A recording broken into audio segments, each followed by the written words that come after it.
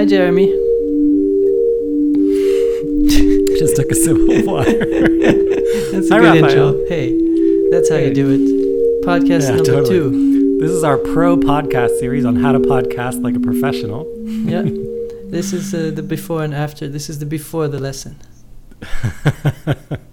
Well, I guess welcome to Good Point episode 2, right? That's right. And if you guys are wondering how often will this podcast occur, we will try as often as possible.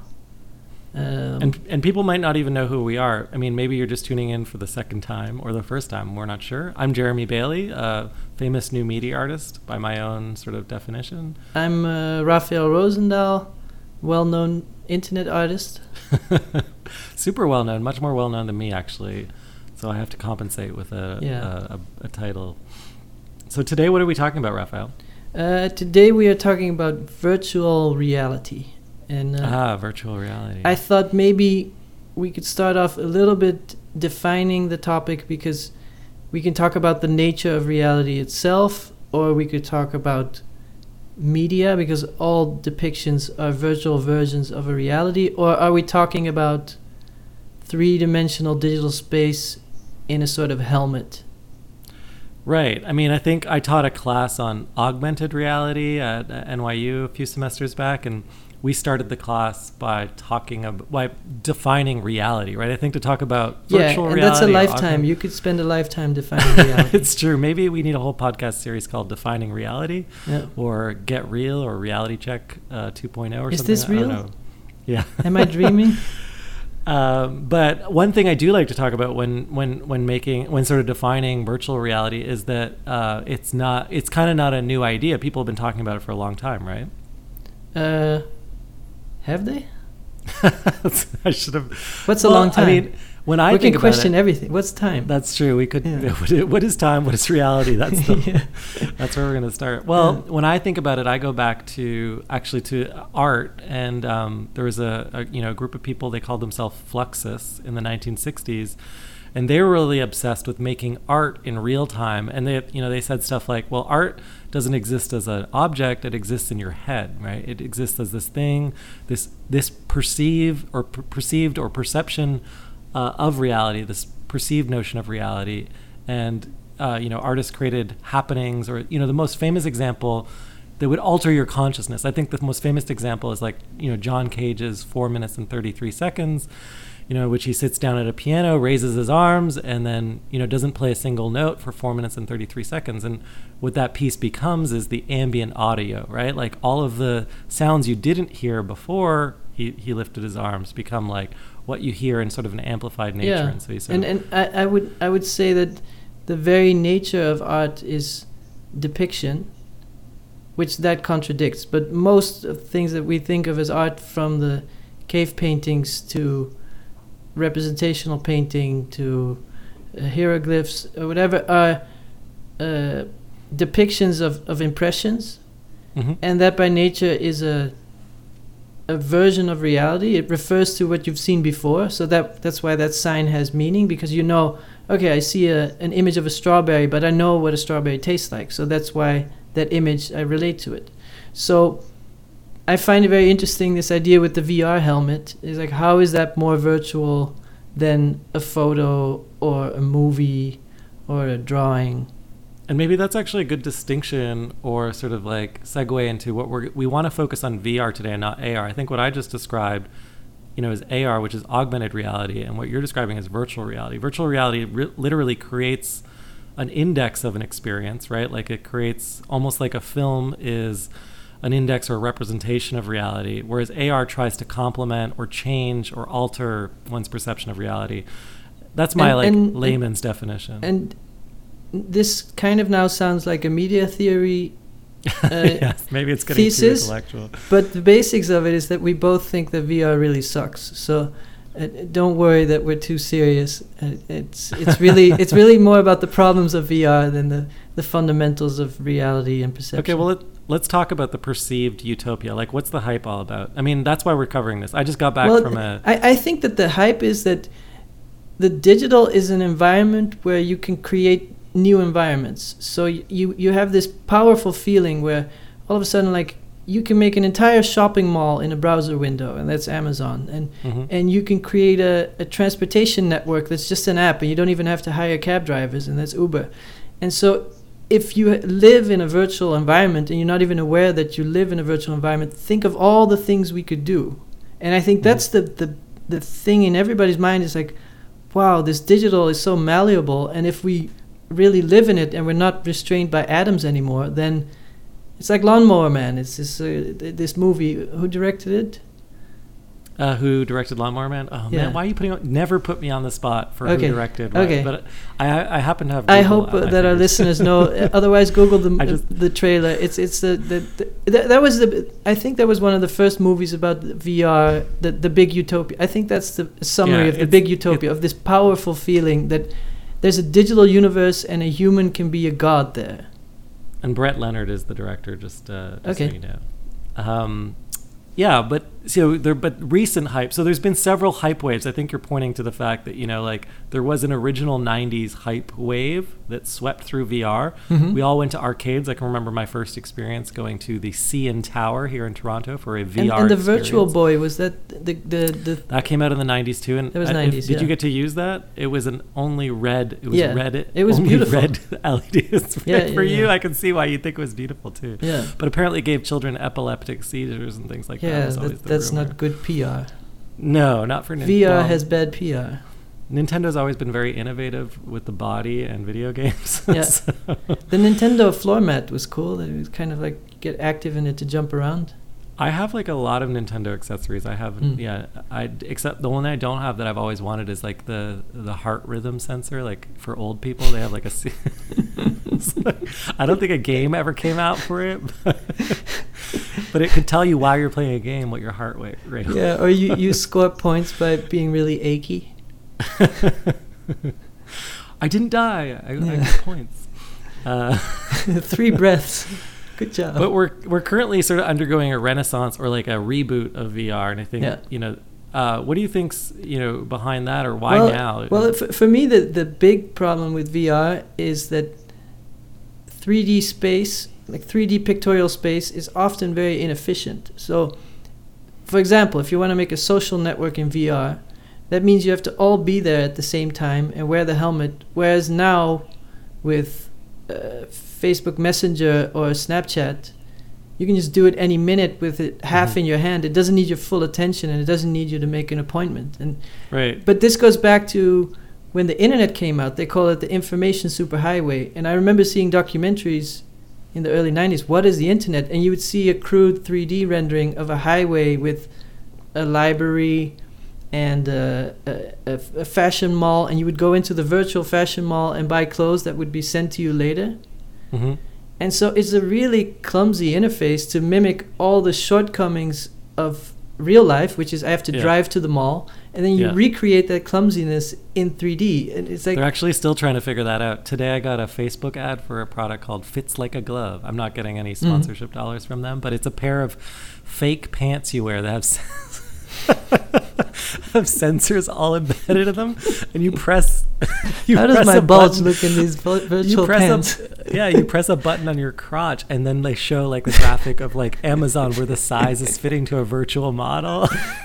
and then I mean, clearly at that point, then you can order with. I mean, you're talking about friction, which I think is interesting in the context of shopping and capitalism too, which is like. It's so funny that this is coming from a source where it's like a new consumer good, but it really adds friction to a lot of the experiences that we already enjoy. I think the topic of friction is something I want to do another episode about, because I find it very fascinating, like how convenient can life get? But that's maybe another topic. But one of the problems with VR for me is also, so Second Life, for example, was kind of a social network.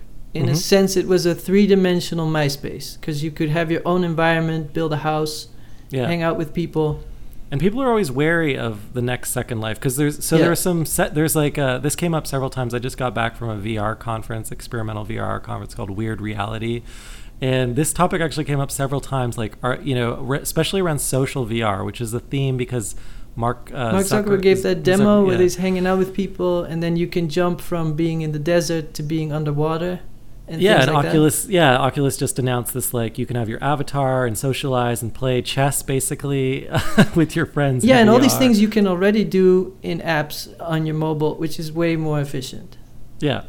But the thing that people were, keep bringing up again and again, and it's so funny because I think maybe outside of the arts this wasn't the case, but in the arts, Second Life was like a bad joke that just kept coming back over and over and over again, like on every panel discussion. Well, it's the same thing. Like, I remember online exhibitions, people would try to build a virtual 3D space where you would have these digital images hanging, and you would have to go around, when a Flickr gallery is a much better way to look at digital images. Right, exactly. I mean, and Second Life really devolved. Like, for most people, if it wasn't art, it was like some kind of furries exhibitionism kind of. There was a lot of sex There was costumes. There was an architect, Andreas Angelidakis, and he made buildings in Second Life, and they were quite experimental. So he would make a huge pink tower, or a furry building, or just crazy stuff that you can't build in real life, because that would be the interesting thing to do. And then all the neighbors complained because they just wanted a normal white picket fence, normal country home next to them. And they're like, you're ruining my view. Because people would pay for the land in Second Life. Right. And I think this is evolving again with VR. And certainly there are a few really bad social networks. There's one called AltSpace. There's another one now. Oculus is getting in the game. I don't know what theirs is called. But all of them are just trying to recreate a worse version of the real world. But the promise is that it's more immersive. Mm-hmm. Yeah, more immersive than your so horrible the life. Second Life is a 3D space, but it's on a flat surface. And then these social spaces are basically the same thing, but you're more in it.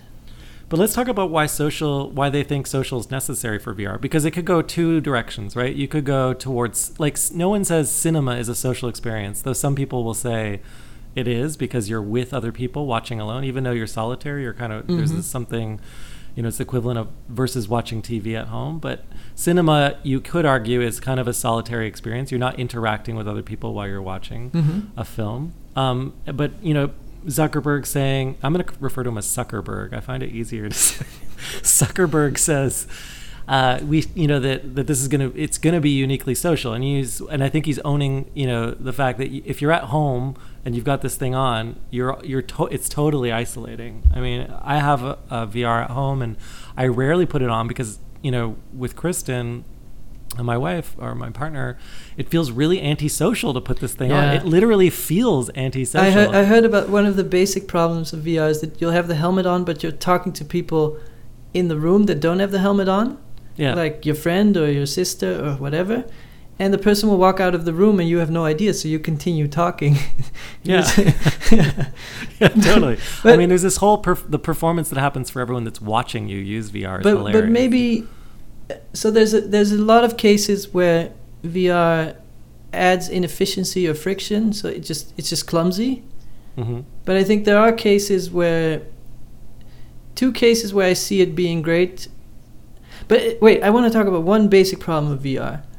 I don't understand how an image can be an inch away from your retina, from your eye, and that you could look at that for a long period of time, because nobody reads a book that is an inch away. So basically, I've tried it a few times, VR, and after about 2-3 minutes, it just feels bad physically, and you want to take it off of your face.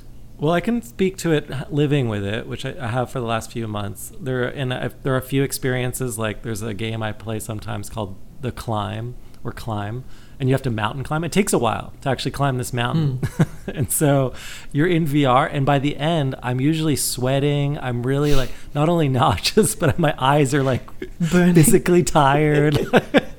I'm just like, it's so much I want effort. someone to explain to me how it's possible that you can look at something that's an inch away from your eye. That's so. I mean, there's no being that's evolved. Humans are supposed to look at things in the distance, and I think we already have eye problems because we look at screens that are 40 inches away from our eyes, but this is 1 inch away from your eye. Well, that's why a lot of people are already talking about, or maybe not already, but this weekend I had several conversations with people, and one person in particular at MIT who's on a team at MIT Media Lab dedicated to like I/O interfaces for the brain. So like getting information in and out of the brain directly. And I think no screen all of involved. the all the science fiction that we've read, or like the Cronenberg movies that we've watched are about this like idea that we might inject VR experiences like a syringe into our biology, or we might inject it directly into our brain. What's that famous line from Jurassic Park? Is like, you were wondering if you could, but you didn't ask yourself if you should. That's just good advice in general, probably. For everything, like, is this milk good? I'll find out. Yeah.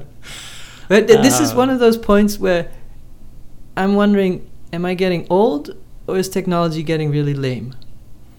Well, I think they're like stepping stones. So this is the second time we've looked at VR, and there might be a third, fourth, fifth time. I think because it gets back to what we were saying earlier, that there's like a fundamental sort of human question about it, which is whether or not we understand reality. And by experiencing virtual reality, we might understand reality a little bit more. So there's curiosity there. Yeah. Like, what is reality? Oh, well, maybe this thing that is completely not reality will help me understand that, which is why it's so ironic that so many VR experiences attempt to like recreate the world that already exists. Yeah, right. Yeah. Like, and I think the stupidest is when you recreate something that is already way better in digital. So if you try to recreate a bookstore in virtual reality, whereas looking at the find function on a computer is so much faster than going through an aisle of books. Well, so like I've talked to so many artists, and their first instinct, they're like, it's almost like their nirvana would be like, if only I could get my real desk. Like, I'd love to model my studio in VR and then sit. Imagine what I could do. I was like, I think the music instrument industry works on like, imagine if I had this guitar pedal with amazing songs I would write. Well, yeah, it's like, or imagine my boring life, but with a technological layer on top of it, with an upgrade. And for some reason, that's compelling, because I think it would help us, understand media or mediation better. That's my theory. But, and do you think the one case where it seems really legitimate is for architects, if you're designing three-dimensional space and to get a feeling of what it's like to walk around in the building that you're designing, I think. And I've also heard of artists who are good at 3D and who will make their exhibition in a 3D environment and then evaluate it with a 3D VR headset. And they say that's a much better grasp of what the exhibition will be than rendering it as a movie or as stills on your flat screen. Right, and I think as an artist, I've always, before I do an exhibition, you probably do this as well, I create like a little maquette of the gallery. People do this to various resolutions. I've always done mine in 3D software to get a sense of scale. Yeah, like, should I get a 50-inch monitor? Should I get a 32-inch monitor? Like, how will this painting feel next to this? That's an example where the 3D interface really adds value. Right. Yeah, I mean, so-called value. Now, like, can I see myself walking around my studio as if it was the gallery, or do I still feel like I'm walking? Just from my point of view, I never had a natural tendency to work with 3D. Like, all my images are very flat. And so when I make exhibitions and I wonder how big the monitors or the work should be, and I do that in 2D, in just a frontal view of all the walls, and then I finally got over my fear of 3D software, so I started using SketchUp, and it took a while, and I'm like, this sucks, somebody else should do this for me, and I figured it out. But it really, really, really helped me. It really was a lot better than just doing it as a diagram. I was thinking of you in this regard because I own one of your works, and it just happens to be one of the only 3D works. Yeah, that took a long time to make. It was a real pain in the ass there. People, if you're listening, you can visit it at neogeocity.com. It's a work great. I gave Jeremy in return for marrying us. Yeah, marrying Raphael and Christina. But I think, and it's a view of, as if you were looking down as you flew over a major city, I assume Tokyo or something. An infinite city. An infinite city. Yeah. But one thing I thought I'd bring up, Raphael, is that it was pretty hard to do that, I think, when you did that, because GL or 3D graphics for the web weren't very sophisticated. And actually that piece we didn't use WebGL or any 3D framework. Oh, it doesn't use 3D3.js? No, Rainier made a custom 3D script himself because all the others were rendering it in the wrong way. So, because we wanted it to work on mobile and we wanted it to have sharp edges, and then I did notice this one visual bug every once in a while where there's like a tower will overlap another one. That's the shortcoming because it's not real 3D. It's a weird simplification of 3D. I thought. See, I was blaming. But it works technology. on mobile. Okay. Interesting. Well, the thing is that you might not know is that VR is now possible in the browser. There's web VR, and everyone's talking about this. Would you make websites as an artist, and that I think of that more. When I think Raphael Rosendahl, I don't first think flat. I think kind of like distribution. Yeah. And then and so a lot of artists, especially at this conference, were excited about with web VR. Like if I could, for some reason, the URL tied to the experience was really resonant with people, but I was wondering what you thought about that. Well, it's funny. I like to use technologies when they're already spread out, when it's not just the newcomers that are using it. So I waited quite a while to jump to HTML5 because I wanted everyone to have their browsers updated. I don't want an experience where most people will be like, hey, it doesn't work. Mm-hmm. So I'll use it once it's like 90% of all internet users can use it. That's kind of the way I think. And so also with podcasting, I didn't start a podcast in 95. Right. Like now everybody has a podcast player on their device, and then it becomes But that being said, what was the question? Well, I think what you think about this being accessible. So what I don't think it's so really accessible. I think VR is still waiting for its killer app. Okay, yeah, exactly. So I think that's two things. One, so Zuckerberg, as I call him, wants to sell. He said early on, I think in 2014, he wanted to sell between 50 and 100 million virtual reality headsets for it to be successful as a business for Facebook. And so far, they haven't told people how many Oculuses they've sold. Oculuses? I don't know. But they have sold. They did announce that they'd sold 1 million of the Gear VR, which is this cheap kind of plastic. That's the low polygon mobile version, yeah. Yeah, like you put your phone in it, and now Google has a version of something like that. It's called Daydream. But these experiences, and I don't know if they're going to win out or not, but like they're a little clunkier. It's not the best possible experience or whatever. Yeah, the frame rate is lower. The amount of polygons that you can use. Maybe, you assume that'll be fixed over time, but generally speaking, the launch of VR has already been sort of less than what people expected, a bit lackluster. And part of the reason for that was it's so hard to get set up. And I thought maybe people, in regards to accessibility, would like to hear, as artists or just users in general who maybe want to like experience it, what it takes to have a good experience in VR. It's funny because sometimes business in general doesn't care about art. Business cares about efficiency and profitability. But when it doesn't work, then all of a sudden, like, we should get some artists involved, and then it'll happen. Oh, that's true. Like, put a content on this, or like, could we get artists? Our business model is we want artists to make stuff for free so we can sell more of our thing. Exactly. I always say, like, I'm not your business model, but do you think that the quality of VR, the visual quality, the lack of frame rate or polygons, that's a bottleneck? I don't think that's the problem, because I think artists are great at working within those kinds of technical constraints. But actually, for a person to get set up in their studio, like for an artist or even someone that's just curious about like a viewer, like it's not that easy. So Oculus, which is like the so-called like gold standard experience, or Vive's even more hilarious. And now there's PlayStation. There's a cheaper consumer kind of PlayStation VR. First of all, they all require significant investment of money, right? So at the outset, you need a tower desktop PC. Yeah, like I needed setting out to make a VR piece, and I just made my first piece, which involves VR pregnancy. Kristen and I are working on together. It's actually a collaboration. But it required like first getting a PC that was powerful enough. So I tried to order a PC. There was no PC that was like 1,500 to 2,000 already. it costs a lot. I had to wait a long time for the right graphics card to be available because it was back ordered. Then I ended up building my own PC. And when I didn't build my own PC, first I ordered an Alienware and it got delayed. And then all the artists lectured me, don't order an Alienware. Why wouldn't you build your own PC? So I experienced like that sort of techno But that's fun also. Around. That part for a maker can be fun. Well, yeah.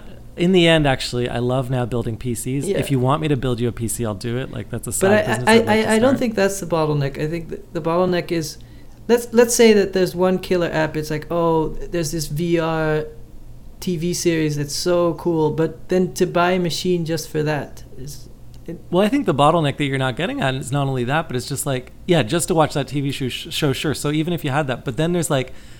The domestic experience, Raphael, is clumsy. Like there are cables everywhere, yeah. And we're moving to the wireless world. So-called wireless world, but it's like even if you solved all the cable problems, like using the Gear or Daydream, it's with your phone, it's wireless. You're still in my living room, and you live in New York. I live in Toronto. These are major cities. I don't have a huge rec room to run around no, in. Like, but there's.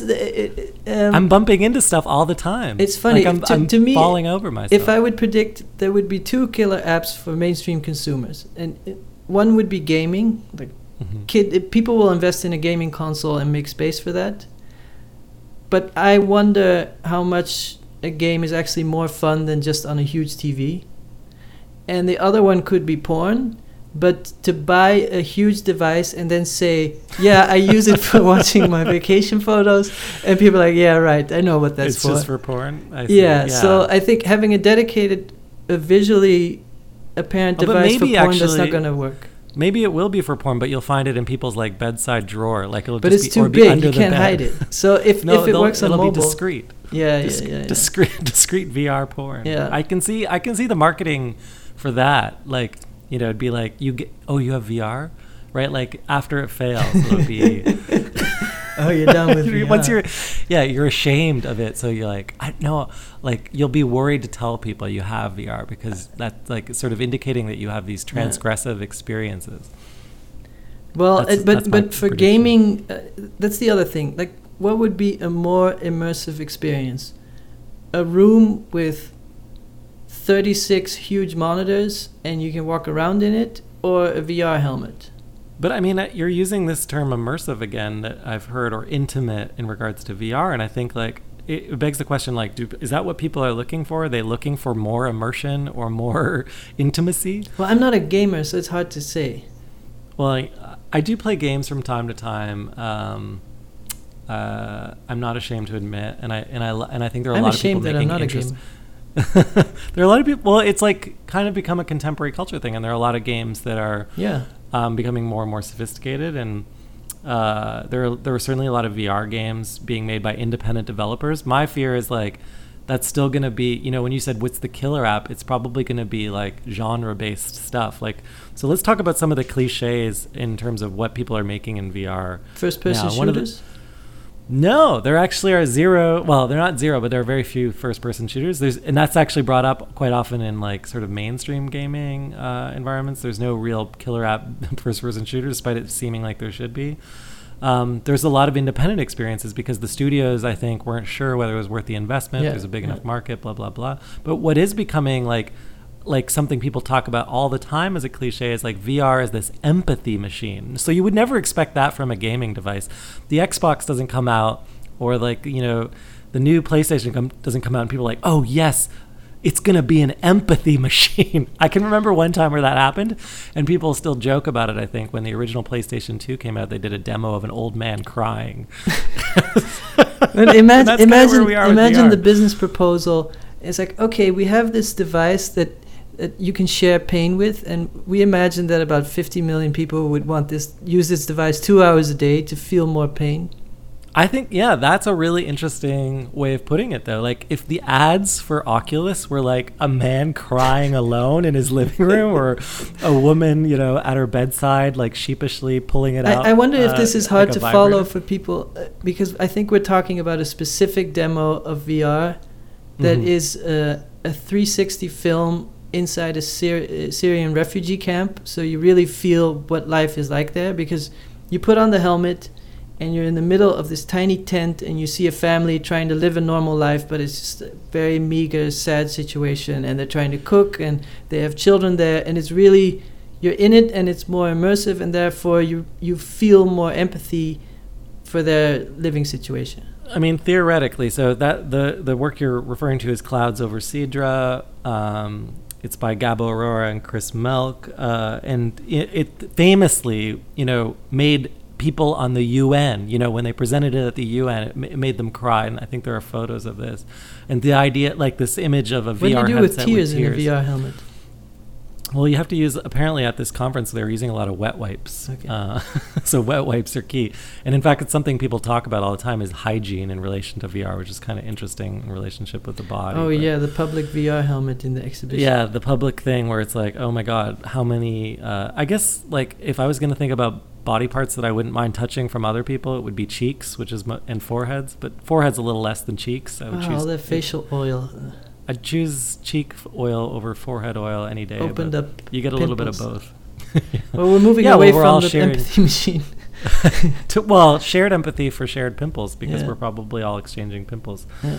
But yeah, the empathy machine thing, I don't think is just that piece. It's become this movement behind VR. I certainly experienced this at the conference, and there was a really interesting talk about empathy in regards to it's kind of like digital colonialism. I'm going to throw this word out there, but it's this illusion that you could have the same experience as this girl in Aleppo, and this little girl that's being bombed, that's different, that's dangerous. Because if we believe we can know what it feels like to be her, and we're like a white guy in his apartment or penthouse in Toronto. Well, I think I feel different about that. So if you look at the history of media, it expanded our circle of empathy.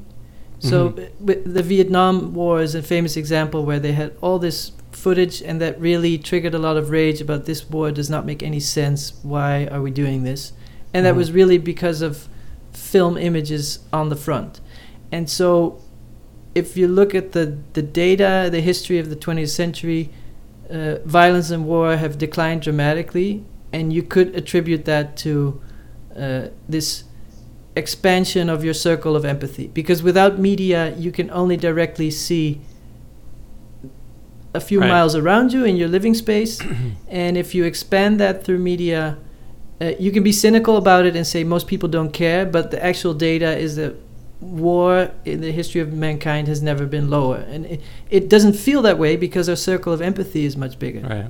Well, that's interesting to think that way too, in relationship to the original empathy machine, which was writing and being able to read fiction. Well, the original empathy machine was the tribe and caring about people directly related to. Sorry, I'm thinking about mediation, right? So if you read a book or something like that, you feel like you're inside the character's body.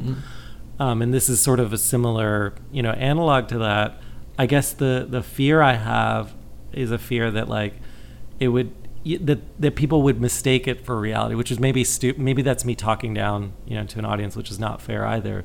But it's this perception that. Well, it's good to look at all the different sides of the equation. That I was there. But, a film, for instance, at one time felt so real that the train was coming out of the screen, right? And you could argue that, that made us a lot more empathetic.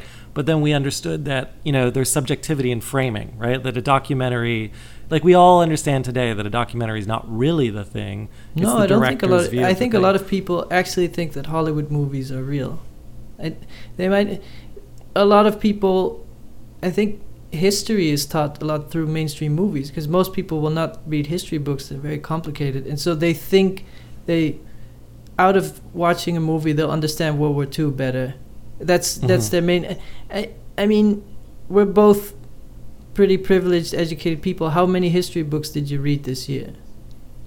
I read 0 history books this year. Yeah, so well, and you probably saw a few movies about World War II or about the Vietnam War, and that was maybe your main window into that time. Right. Yeah. No, I mean, certainly, it can create awareness. I mean, that's the global village kind of concept that Marshall McLuhan might talk about. It might bring us together. But I think being aware that it's not real, that it's a version of reality, kind of brings us back to our original point. It's all a game. Yeah. I mean, I think it's Yeah, there was a funny line that maybe I'll repeat from this talk, which was like, it's the difference between, we have this idea that we're getting into someone else's shoes, like you've heard that expression, to walk in another man's shoes or another woman's shoes, but really, what we're talking about is stealing another person's shoes, right? Like pretending like their point of view is our own point of view for a period of time, and if that does help us understand the situation more, so be it.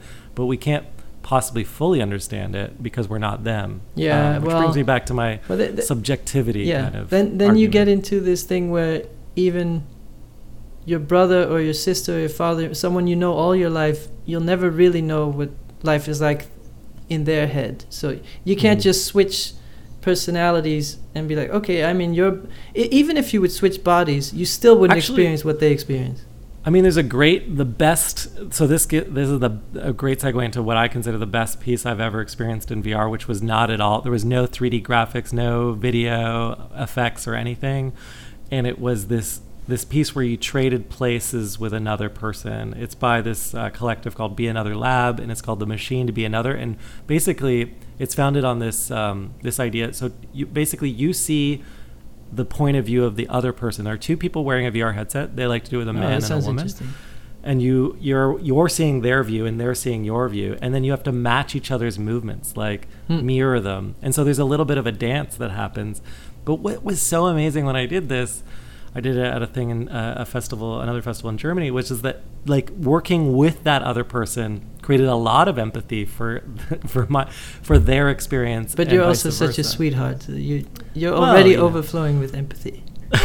No, other people tried it and said the same thing, I think, but it was like working together with someone else that was like the empathetic and thing. Do you think that if you would do some kind of choreography where you have to mimic each other's movements but without any devices, but just looking at each other, would that have had the same effect? Well, that's a really interesting point. And actually, I was talking to someone about this, and they said that's a common practice in choreography. They're a trained dancer, and dancers do that as an exercise. Yeah. Because empathy is so important. And then you feel more dancing. Connected because you're trying to mimic each other's movements. I think what Zuckerberg's saying is, look, you're going to be in your Matrix pod, or remember we talked about last episode, you're going to be like, in pod 10165 in Tokyo, and I'm in pod 1014 in Toronto, and so we're never going to be in the same place. We don't even again. know if we're far away or not. Yeah, because we're going to be in our homeostasis, soylent fluid, absorbing nutrients. Yeah. And how are we going to connect with one another in that world? Oh, well, we're going to put on VR headsets.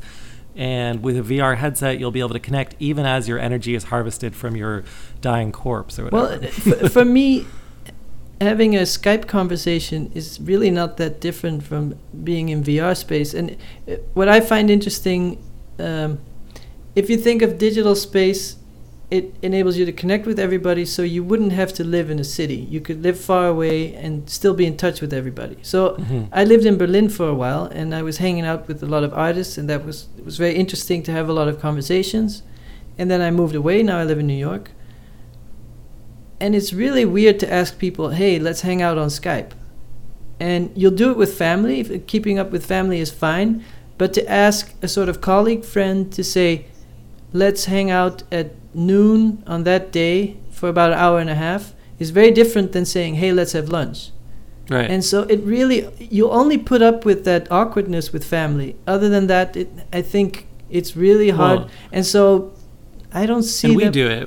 I mean, I'm sure you do it for artist meetings. There's the studio visit. Well, if there's a direct project, you might do it. But the studio visit, it's still so much better. And so... But my question, maybe what I mean is that, okay, Skype is already a hassle. The headset is a bigger hassle to keep in touch. And what does that 3D representation versus just a video feed on a screen, how different is that really? Mm-hmm. Yeah, would it be different if, right now I'm looking at you on a Skype call, if I could see you in 3D? Yeah, and we're underwater and there's sharks around us. Actually, it wouldn't even be you. It'd be your 3D avatar version of you. Yeah. So I'm not a VR hopeful.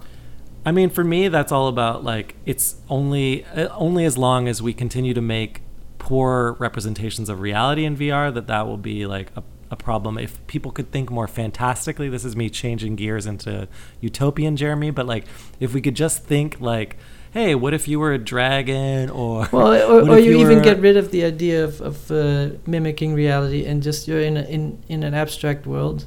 Yeah, maybe you're a sphere or a circle or a triangle. Yeah. Maybe you're a painting. I was just reading Flatland, and then Flatland, classic. Yeah, that so actually you could live in an environment like that. Yeah. What did you think of Flatland? I'm just curious. I'm still reading it, so I'm kind of at the intro where they're describing the world, but it's funny, this Victorian class society transformed to mathematical equations. And it was a cultural critique, right? Like Flatland when it came out. I recommend everyone read that. No spoilers about what happens to Flatland, but it's a story set in a two-dimensional world. For me, VR is similar to 3D movies, where also how much does that really add to the experience that you go to the cinema. I know a lot of people, when a movie comes out, they'll ask, like, does it also come out in 2D? Because people hate wearing the glasses, and the first 3 minutes you're like, wow, this is 3D, and after that it's just a movie. You forget about the 3D. Right.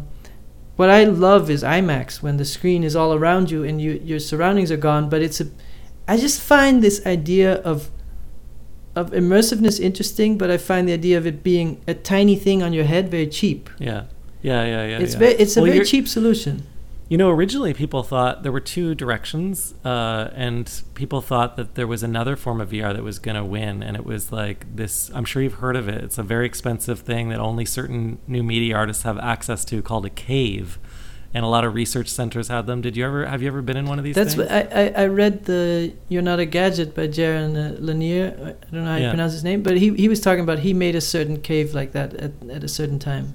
Yeah, so like the concept of a cave is that you build a room, like a kind of like a holodeck room with screens on every wall. Or projections?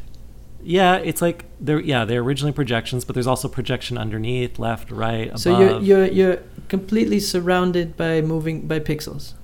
Yeah, and there's actually now, like, there was a Cave 1.0, there's a Cave 2.0, but I don't know how long ago. It was like a 90s thing. Mm-hmm. And I remember in Canada, the only time I ever saw one is I went to the Banff New Media Arts Center, which is like, this kind of residency for international resident kind of thing for new media. And they had a very expensive cave. By the way, on a wall behind them, they also had like an old VR headset that no one had ever made anything for. With all the old pimple residue. Yeah, well, the problem, it comes back to our distribution argument from earlier, and why I think it's really interesting to think about, you and your work and making websites, which is like none of these things were successful because you can't build a cave in your house. You couldn't get access to. It's like quadraphonic music.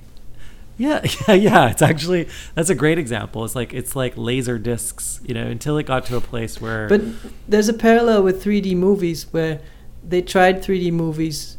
I think stereo movies already existed in the 30s. And, stereo photos were popular for a while. Well, there was 3D glasses with blue and red, too. Right? Yeah. So there's been many, many versions, and it just never really... I think my perception is that it doesn't add so much value to the experience. The inconvenience is larger than the added value. So the inconvenience of having to wear the glasses and it being 3D space, but you have to look right in front of you. You can't really look around you, or it's too close to your eyes. There's all this clumsiness around it, and it just never... And the funniest thing is they've tried to apply this 3D logic. Well, they tried to apply it to movies, and it doesn't really add value. And really, though, the bottom line, though, is 3D TVs are not selling, and people avoid 3D movies. But if the bottom line... It comes back to, like, if the thing that you were experiencing, if the experience you were having was so compelling, right? Like, I would be running out in the street right now and be like, you must put on this VR headset. The same way you'd be like, you gotta see this YouTube. It's so funny. Have you seen the one with the crazy cat? Yeah. It's insane. Yeah. Now, it's funny because this weekend I had the chance to, like, demo this new work that I made and put it on someone who had never experienced VR before. So I don't know how they ended up being they were an assistant at a VR conference and they'd never worn a VR headset before. What's that? And then Yeah, and I put them in this experience that I built with Kristen, where like you're inside Kristen's body, and you can actually look at your hands too. We rigged it up so like with this Leap controllers you could see her hands, and they were like blown away. They like the smile on their face was huge, and they took it off, and I thought like this wasn't very good what I had created because it was like my first thing, and I was like, well, did you notice that the arms weren't quite right, or like the rate? Like, no, it was like I was transported to another dimension. And of course, not anyone else who had already experienced something was like, yeah, that's pretty cool. I love what you're doing. But like, it's the first time experience is huge. But what I've noticed is with me too, like my first time experience I can remember was like, I think it was at the Whitney actually for a triennial. And because VR somehow got into museums before anywhere else, despite it being a miserable experience where you'd wait like 2 hours in line to have like 2 minutes on your VR headset. But in my first experience, it felt like that, but every subsequent experience has been like a diminishing kind of return. So there's a novelty factor, a wow factor, and then it's not so compelling in the long term. Well, I think because when it's a brand new novel experience, there's a difference between novelty and something that's really fantastic. The same thing would be true of everything. Well, right? I think when color arrived in moving images, when you went from black and white movies to color, everybody was like, I want that. That's amazing. Yeah. Yeah. And there's certain things, so the industry will always look for new opportunities because you'll have a new market. And for example, digitization of music. It's like, okay, we can sell CDs. They already had the white album, but we can sell it to them again. And so every time they'll be like, okay, let's make it HD, let's make it 4K, let's make it 3D, let's make it VR, and you can keep selling the same content. But it's clear to me now that more and more companies are pushing stuff just because they want that cycle again, but it's just not adding value, and then it's not working. People are not buying PCs and laptops right now because their old one is fine. And then they're like, well, let's make it 4K because then they'll need a new computer. But people are like, right. HD is fine. I don't care. Right. I mean, maybe we're reaching that point where it's kind of like we figured it out, from a media standpoint. Yeah, like you can't imagine everybody's like, okay, we made a car with 6 wheels. That's 2 more. Like, no, I think I'm good. I think 4 wheels are fine. Well, electric cars, Raphael. It's going to be a whole new way to travel. It's going to be a whole new upgrade cycle. Yeah. Right. But I have friends who have a 4K TV. They're going to laugh when they hear me talking about it. But it's a 60-inch TV. And they put the couch closer to the TV so you could see the resolution. Because if the couch was in its original position, you couldn't tell the difference. I have to tell you that I have a 4K TV because I used one in a show, and actually I had to turn off 4K for the show because the performance wasn't high enough. But anyway, in our living room the other day, I put on some 4K, and I was like, I can't really tell the difference. So I sat on the floor to watch it like a little kid on Saturday morning. Yeah, like a little kid on Saturday. Maybe that's who's gonna really. I mean, we really have to wait for kids. I'm always excited about kids with VR. There was this little kid I met at the VR conference. He wore my thing for about 30 seconds before he was bored. But I then found out he was like making his own VR games in his spare time. He made a record player. Well, that's the thing. I think I'm getting old because all the new tech that comes out, I'm like, that's lame. No, but what I'm hopeful about is that kid's gonna he's gonna get it all wrong, and it's gonna be great. Like he's gonna think VR, that's nothing. It's a piece of junk. I always say technology is trash, right? So the moment we acknowledge it's trash, that it's garbage, that's when we can start making something interesting. I'm looking for a closing argument here because we're getting near our prescribed time, but that to me is a sort of a Nam June Paik theory, which is like it's material. It's like paint, like. Take the VR headset if you need to use it. But what if sometimes don't get excited about it? Like we always think that technology moves forward, so we always think that I like technology news as opposed to regular news, because regular news is basically look at everything that went wrong, and technology is like look at everything that's improved.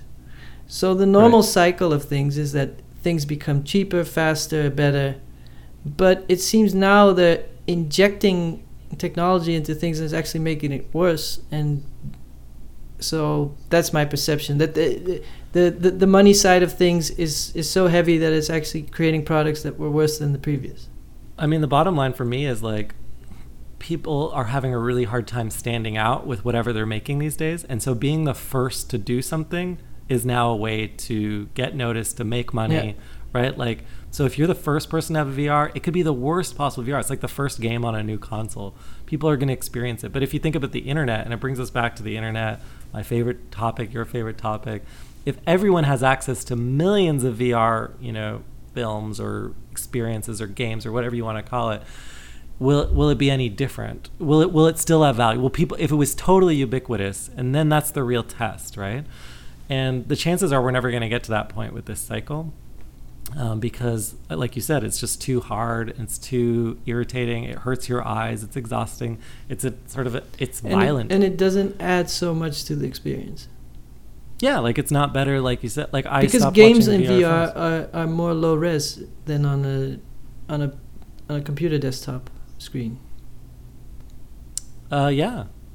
I mean, at the end of the day, it's like you can have an 8-bit game be as good as a high-res 3D game. You were talking about this culture of the VR conference where everyone is super excited at the conference and nobody is even slightly worried that it might not work. Everybody's like, oh, this is amazing. The dream is coming alive. This is really, we're at the heart of it, and we're really changing the world, and everyone's going to be so happy. I'd say that's like 50% of people, and then the other 50 are a little bit like us. Are skeptical. Well, wait and see. Well, this was really cool, but I don't know about that. And one thing that really irritates me, because I've been to some like VR film festivals and things, and is people talking about like the new rules we need to establish, like as if it's like film was just invented, and they're like, we need to invent the jump cut, but for VR. That's every time there's a new medium. First they try to apply the rules of the old medium, and then they accept the new medium for what it is. Right, that's McLuhan, like the history of every new medium is the previous one. But what's crazy to me is that everyone wants to be the next like guru, and so they're like, yeah, I want to invent the jump cut of VR, and it's like, no, it's done. Like, look, you can bring a jump cut into VR. Like, guess what? If VR was really successful, yeah, but if VR was super successful, it would be like, it's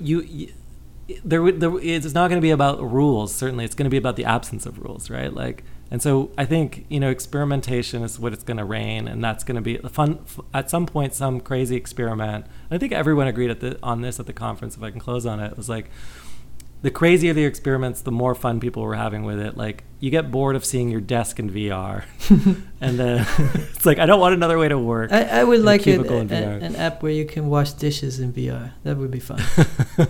Yeah, or my friend and I wanted to do a waiting room in VR, because you just wait in line to get into a VR experience, then you can get back into line in the VR experience and then back out. You should do that. That sounds good. Yeah. But I guess a lot of people are waiting in line, and maybe this is a good place for us to end. So if you're still waiting in line for VR, don't worry. Don't hurry to get there. I don't know. That's kind of a depressing note. Yeah, is there something optimistic? Just use text message. That's how you... Text message VR. That's the real social network.